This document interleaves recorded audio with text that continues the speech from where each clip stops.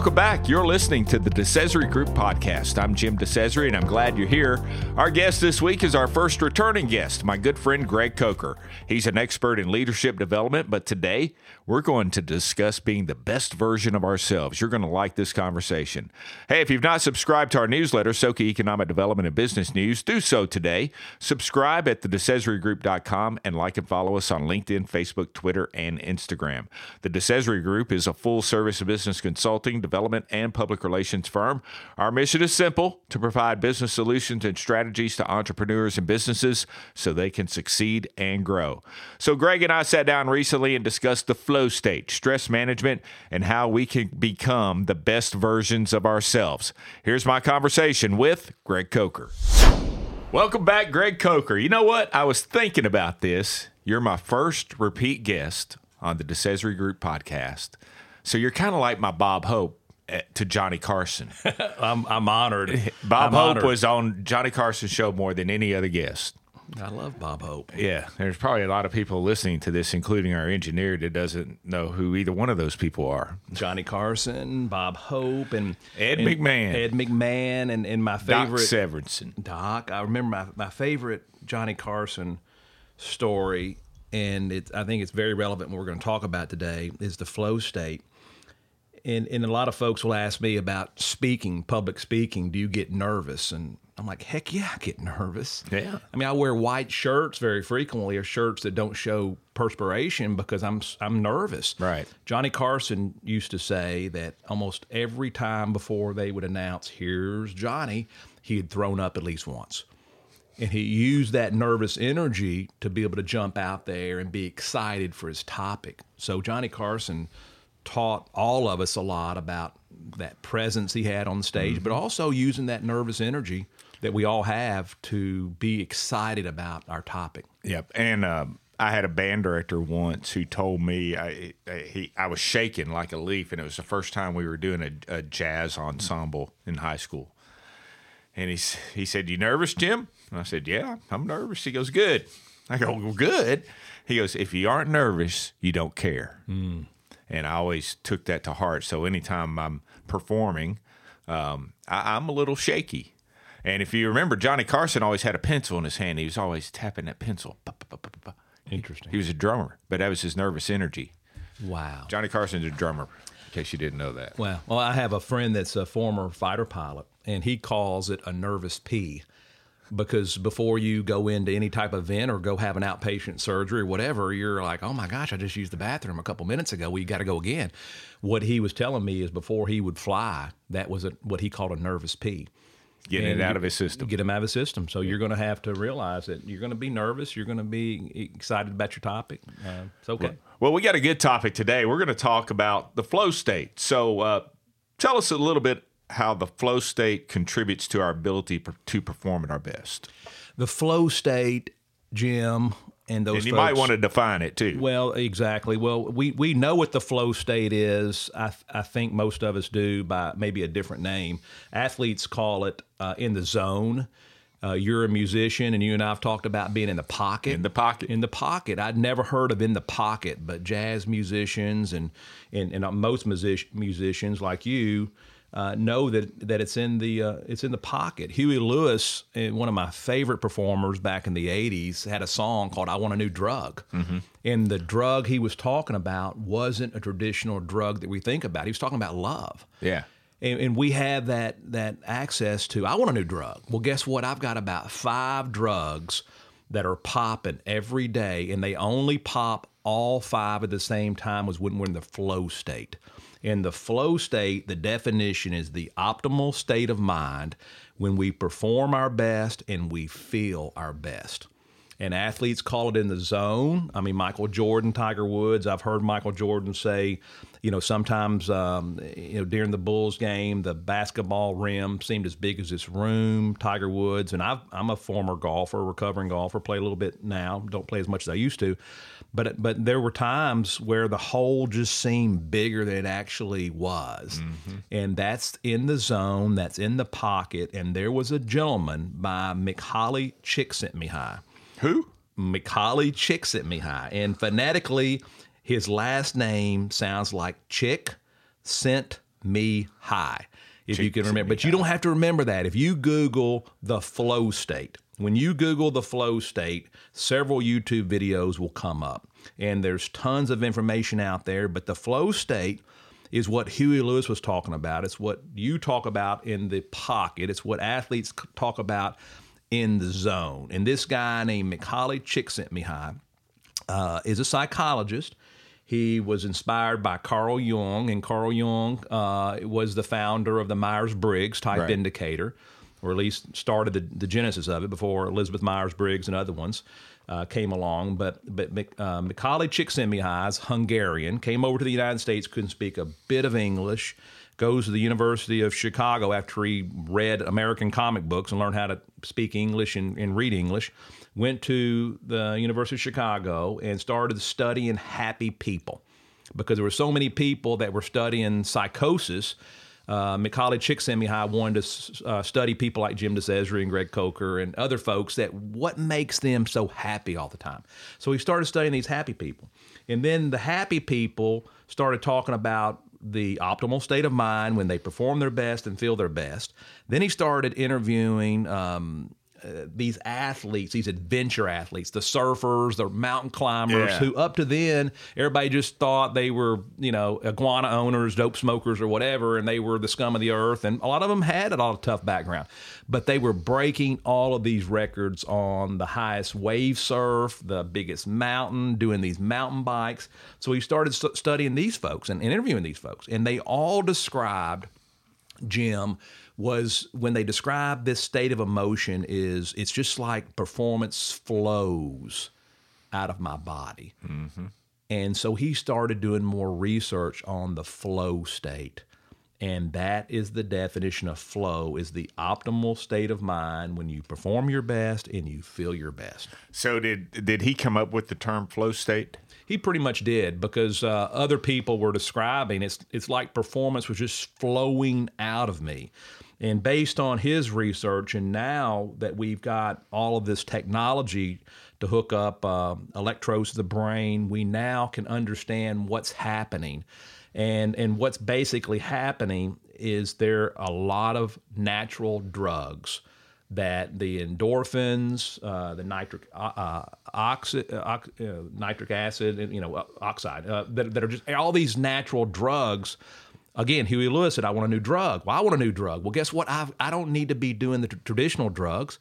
I need to be getting in touch with what makes me get in the flow state. In this Mihaly Csikszentmihalyi and future research with fighter pilots on taking naps, and I'll go into the steps of getting the flow state a little bit later on. But the bottom line, if the listeners today get nothing else out of this podcast, is we have the ability to get in the flow state every day if we just recognize how to do it. That's pretty awesome stuff. It's kind of like, when I go out and run, I get that runner's high. Exactly. I mean, feeling great. So stress management, let's talk about it. It's a critical aspect of modern life. And in your experience, how does achieving and maintaining a flow state influence our capacity to effectively manage and reduce stress? Well, we all have stress. Yeah. My wife's a registered nurse, and I'll never forget when she was in nursing school here at Western Kentucky University, and then she attended a couple other universities, and we traveled around and moved.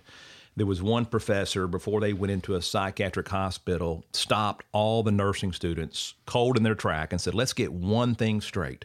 Before we walk into this institution, there's a lot of things that separate the people you're going to see today and us. But the major thing is we cope and they don't.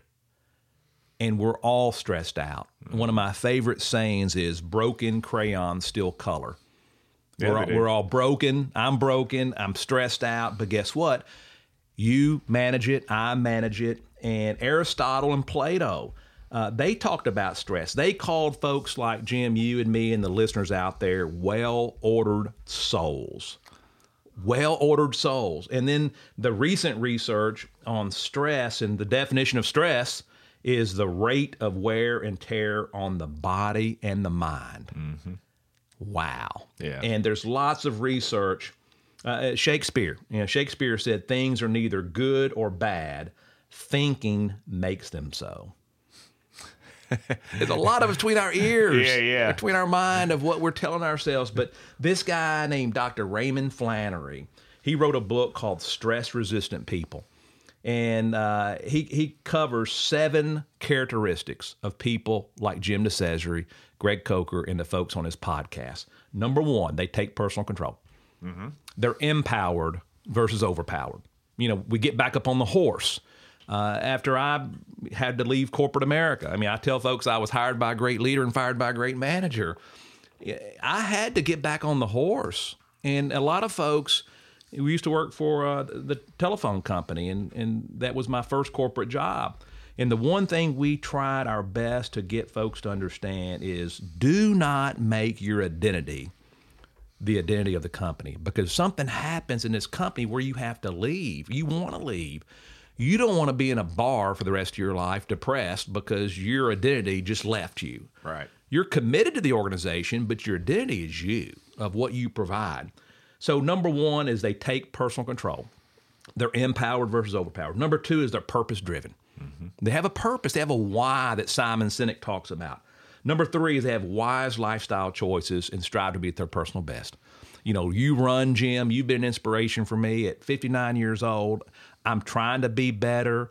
I went out this morning and for 10 minutes looked at the sun, you know, the circadian rhythm. Yeah. I'm starting to get more in touch with my body. So number 1, they take personal control. Number 2 is they're purpose-driven. Number 3 is they make wise lifestyle choices. Number 4 is they seek social support. And I ask folks out there, how many have a McDonald's or a Hardee's in their hometown where there's about 37 old people drinking coffee and eating sausage and biscuits, and between 37 of them, they probably don't spend $4 because they all have coupons. That's my mom in Franklin, Kentucky right now. She'll live a long age because of her social contacts. And I think women are better than men at this. Women keep their social contacts better than men do. My challenge to everybody, men and women, is get your friends, keep your friends, even at a young age. It gets tougher with kids to keep those friends active. So number 1, take personal control. Number 2, purpose-driven. Number 3, they make wise lifestyle choices. Number 4 is they seek social support. You got to keep your friends and family close to you. Number 5 is they have a sense of humor, because when we laugh, like we're laughing right now, those endorphins release. Number 6 is they have religious values. This is not a religious presentation. Dartmouth, Harvard, MIT have all done studies. People who pray are sick less often. Folks go to church, get to the hospital quicker. And then number 7, lastly but not leastly, optimism. Yeah. And how many folks had grandparents like I did that said, this too shall pass? Oh, yeah. And those are the 7. Those are the 7 that Dr. Raymond Flannery talked about on stress resistance. That's pretty cool stuff. And, you know, we all want to be the best versions of ourselves. So how does tapping into the flow state play a role in personal growth and development? And what practical steps can our listeners take to cultivate this state? Great question. Great question. And we'll go back to the flow state. The flow state, we talked about stress. The definition of stress is the rate of wear and tear on our body and our mind. We're all stressed out. There's ways that we can become less stressful or manage that stress. And I just gave you the 7 things that Dr. Raymond Flannery gave me in the stress-resistant people.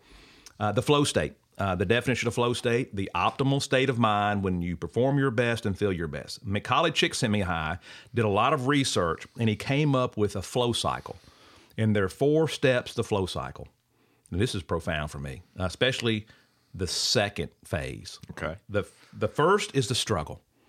The struggle is, you know, when you've got to do something that is tough, but it's not so overwhelming that stresses us out too much. And in the model he gave here is on one axis you have the challenge. On the other axis you have the skill. If the challenge is way too much for you and your skill is not enough, that's anxiety. That's not flow. That's being overwhelmed. And then if your skill is way too good and the challenge is not enough, that's boredom. That's not flow. What he suggests is right there in the middle. It's about 4%. So in sports, I've got a close friend that's a great tennis player. He and I played tennis together quite a bit in school. He's more than 4% better than me. He's about 20% better than me. I don't need to be playing with him. It overwhelms me. I love him, but I leave there, not ever want to play tennis again. The ideal person I want to play tennis with is a friend of mine who is about 4 to 7% better than me. So that keeps me going, but not so overwhelming. So how does this relate to education? Because I work with a lot of school systems. When a new teacher comes in, when she graduates, he graduates from the local university, they have their teaching degree, our natural tendency is to put that new teacher with guess who? The best teacher we have. That's based on this research is no, you're overwhelming them. Put them with a really good teacher, but about 7 to 10% maybe better than that teacher is. So the first stage is the struggle. We got to struggle. The second stage is the release. Mm-hmm. Now, I'm going to come back to the second stage to tell you the third stage is the flow. The third stage is where we start clicking. Guess what? The second stage will never get to flow unless we go through the release. The release is where we walk away from the problem and take a nap. Or we walk away from the problem, we go for a run. Yeah. We walk away from the problem, we take a shower, we go for a walk. But guess what? Our corporate cultures usually do not have systems in place where they allow, matter of fact, you'll get fired for releasing very often. Because if I'm in my office taking a nap, and I'm not suggesting people out there take a nap in their office, but I'm suggesting maybe you go for a walk for 5 or 10 minutes or 20 minutes, or maybe you, as a leader, as a manager, are not so focused on a warm bun and seat and not questioning why has Greg Coker not been here for 30 or 40 minutes. Well, Greg Coker's releasing. He's out there walking around because guess what?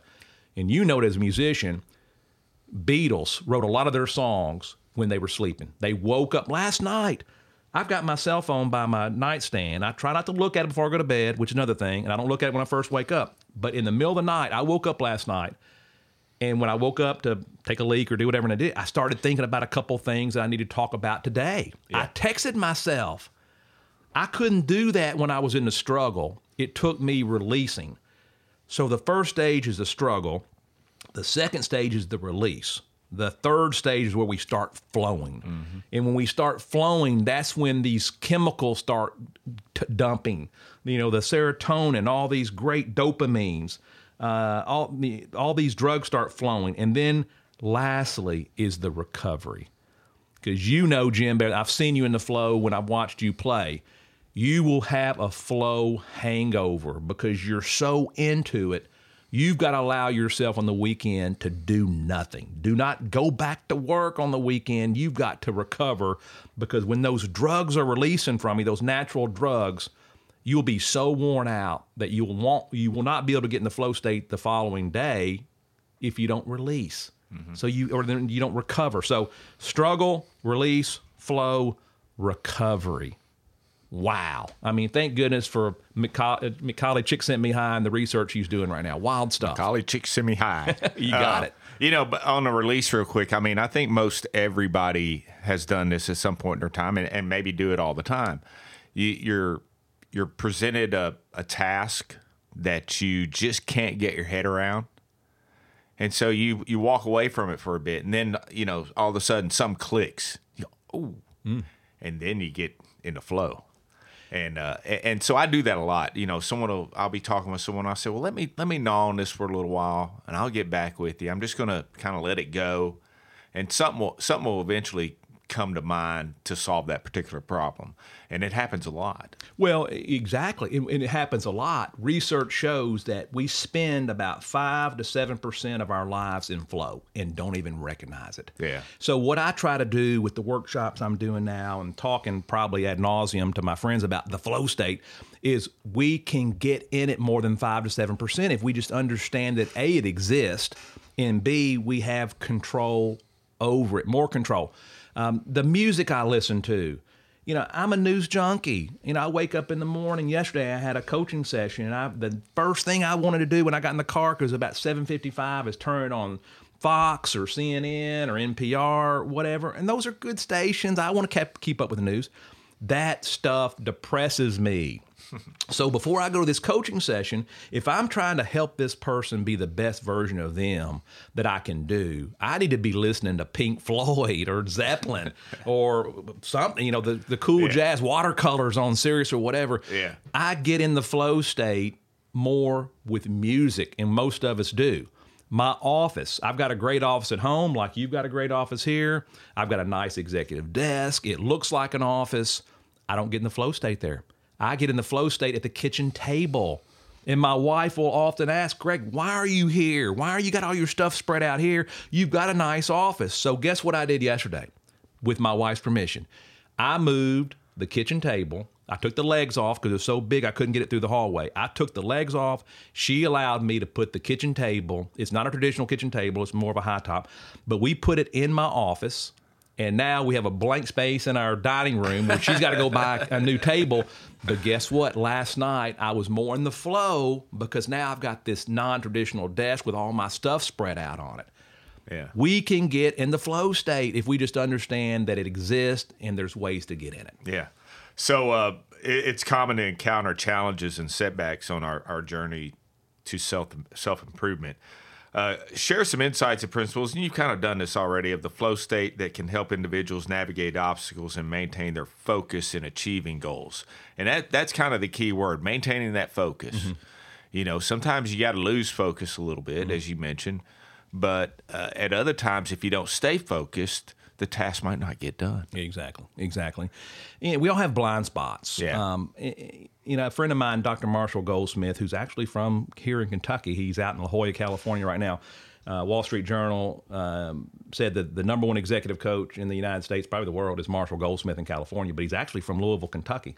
Had a chance to work with Marshall years and years ago. Marshall said, and he and I were talking about doing executive coaching, he said, Greg, your clients don't need for you to tell them what to do.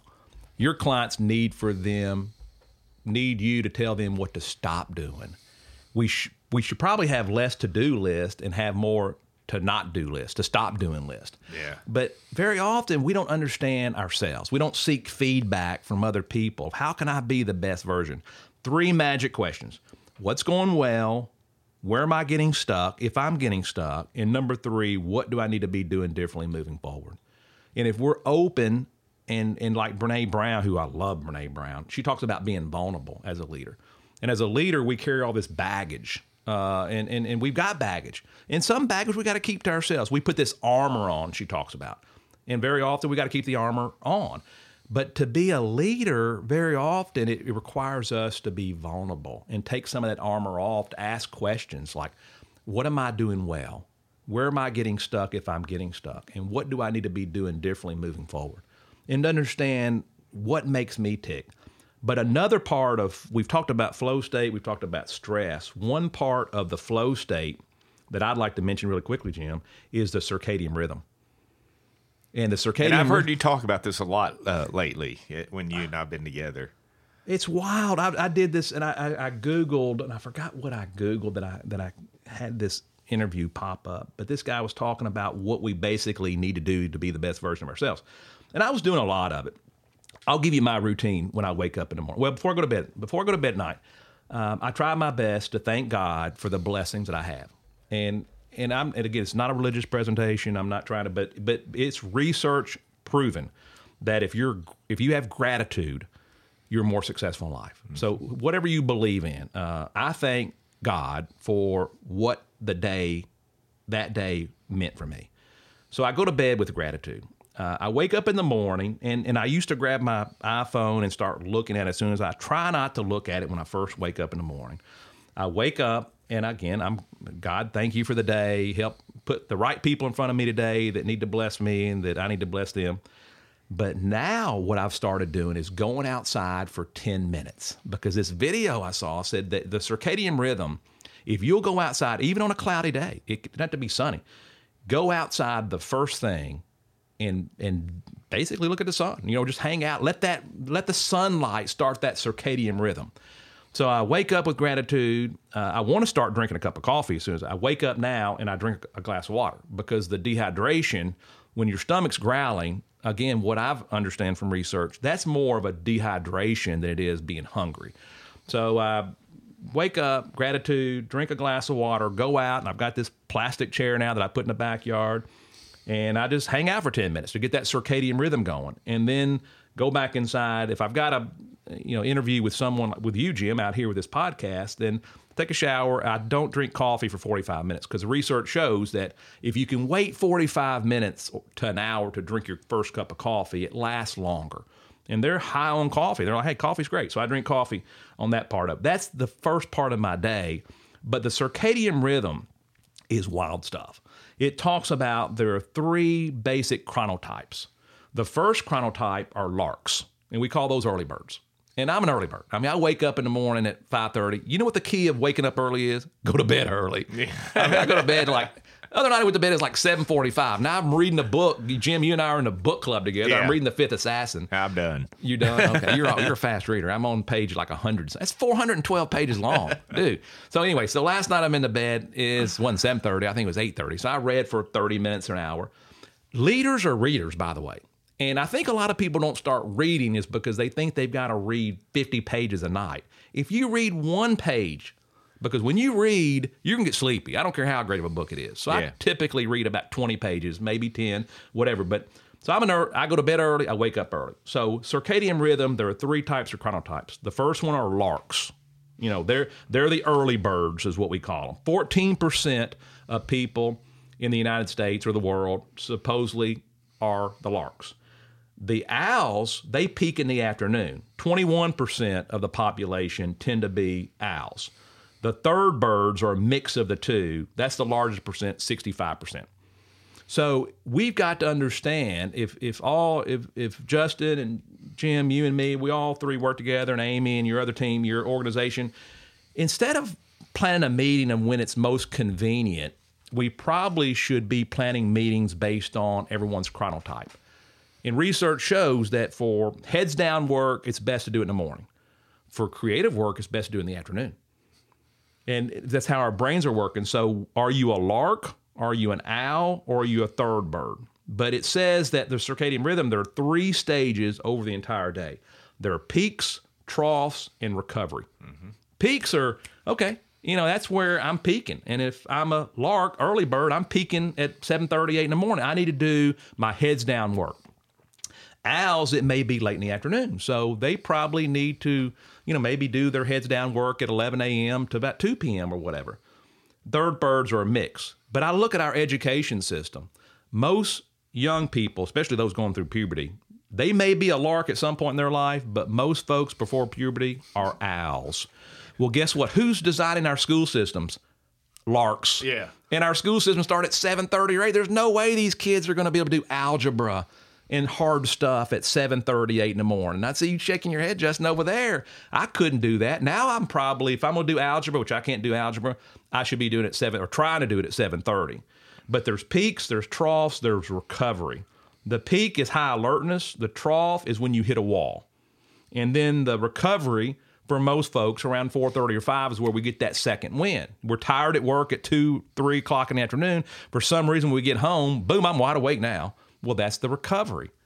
So the Bermuda Triangle of the day, Jim, from 2 to 4 p.m. Never have surgery in the afternoon. The worst part of the afternoon, based on research, and if you've not read the book, When, as in W-H-E-N by Daniel Pink, it talks about healthcare. There are more mistakes done in surgery from 2 to 4 p.m. than any part of the day. 2:55 is the worst time of the day. So if you're in any business, home, whatever, from 2 to 4 p.m., we should be doing mundane tasks, sweeping, cleaning up the shop, doing what we need to do, not doing heads down work from 2 to 4. That's the Bermuda Triangle. And some cultures, during that time frame, they shut down. They shut their offices, shut their cafes, take a siesta. I take one every day. Yeah. So anyhow, if I'm not doing a workshop, if I'm not in a meeting, I take a nap most days. And the ideal nap's about 20 minutes. And unfortunately, I take 45 to 50-minute naps. When I take a nap, I get in the bed. Some people take cat nap, which cat naps are good. With fighter pilots, they're now doing research that the effectiveness of fighter pilots or any pilot goes out the roof if they take a 20-minute nap. But again, our culture is No, you're not going to take a nap. Well, optically, you've got to be careful. You can't walk by and see someone taking a nap in their office or whatever. But could you put a note on your door saying, be back in 15 minutes? You take a 10 to 15-minute nap. There's even research now on what they call a nappuccino. Because a lot of folks say, well, I don't like taking naps because I wake up groggy. Well, drink a cup of coffee before you take a nap, because a cup of coffee usually takes about 20 minutes to kick in the caffeine. So take a 20-minute nap, set your alarm for 20 minutes. When you wake up, the caffeine is kicking in and you don't feel groggy. Yeah. That's a nappuccino. Justin takes nappuccinos. All right, let's wrap this up. How do you recommend integrating flow state, stress management, and personal growth in a holistic approach that empowers us to lead more fulfilling and successful lives? Great question. And I'm preaching to Greg Coker. I'm not preaching to anybody out there. I'm looking at me. I need to take more control of my life. I need to be in better shape. I need to be the best version of me. And to do that, I know what I need to do. Why am I not doing it? Well, a habit. There's a great book called Atomic Habits, and Jim, you and I have talked about that. And I wrote down something this morning that I want to start doing, and I won't go into detail about it because it's a negative habit that I have, and I need to stop it.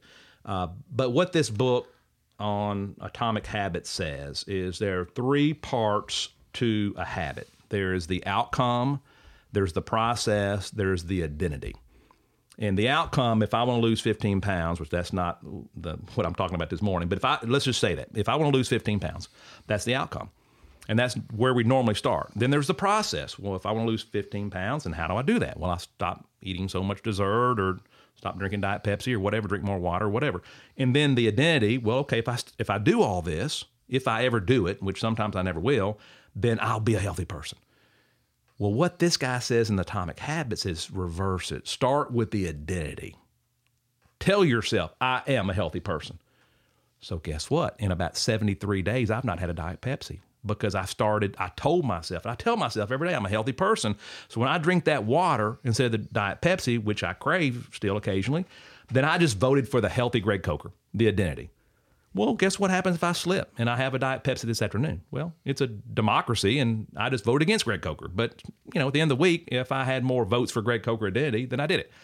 That's helped me more on achieving my goals than any other thing that I've tried to do to stop drinking Diet Pepsi or whatever. So those are the 3 parts of it. But to be the best version on stress, flow state, I've got to realize I am the master of my own ship. Not to seem trite, but nobody else is going to call me and say, Greg, did you exercise today? Did you eat better today? And at 59 years old, a good offense is a good defense. And my biggest defense is being a healthy person. And I've tried to be the best version of me. If I need the energy to be a leader, I'm going to have the energy and be healthy. I talk about the cathedral in my first book. If you don't see yourself as a cathedral, nobody else is. Yeah. And we have so much control over the music we listen to, the friends we have. Show me your network, and I'll show you your net worth. And we tend to be the average about 3 or 4 of our friends. So the book club you and I are part of, we got 12 guys in there that are some of the most high-quality people I've ever met. Then guess what? If I'm the average of you 12 or other 11, I'm in good shape. But there are certain people in my life, the book Energy Bus, it says get the energy vampires out of your life, those that suck energy out of you.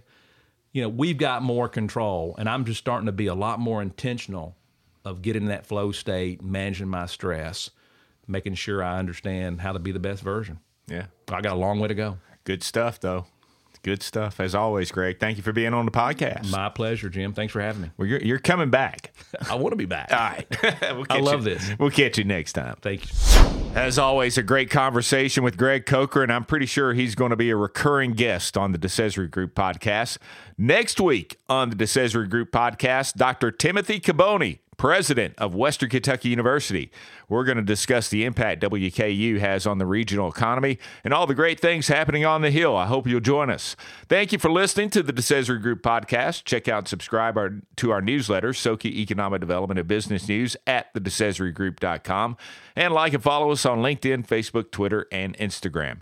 Today's program is produced by the DeCesare Group, a full-service business consulting, development, and public relations firm. The man behind the scenes is our engineer, Justin J-Dog DeCesare, and our content contributors are Brooke Mattingly and Amy DeCesare. Download the DeCesare podcast on your favorite podcasting platform to hear from industry leaders, business owners, and experts about the latest economic development and business activities in South Central Kentucky. I'm Jim DeCesare, and I hope you join us again next time for the DeCesare Group Podcast.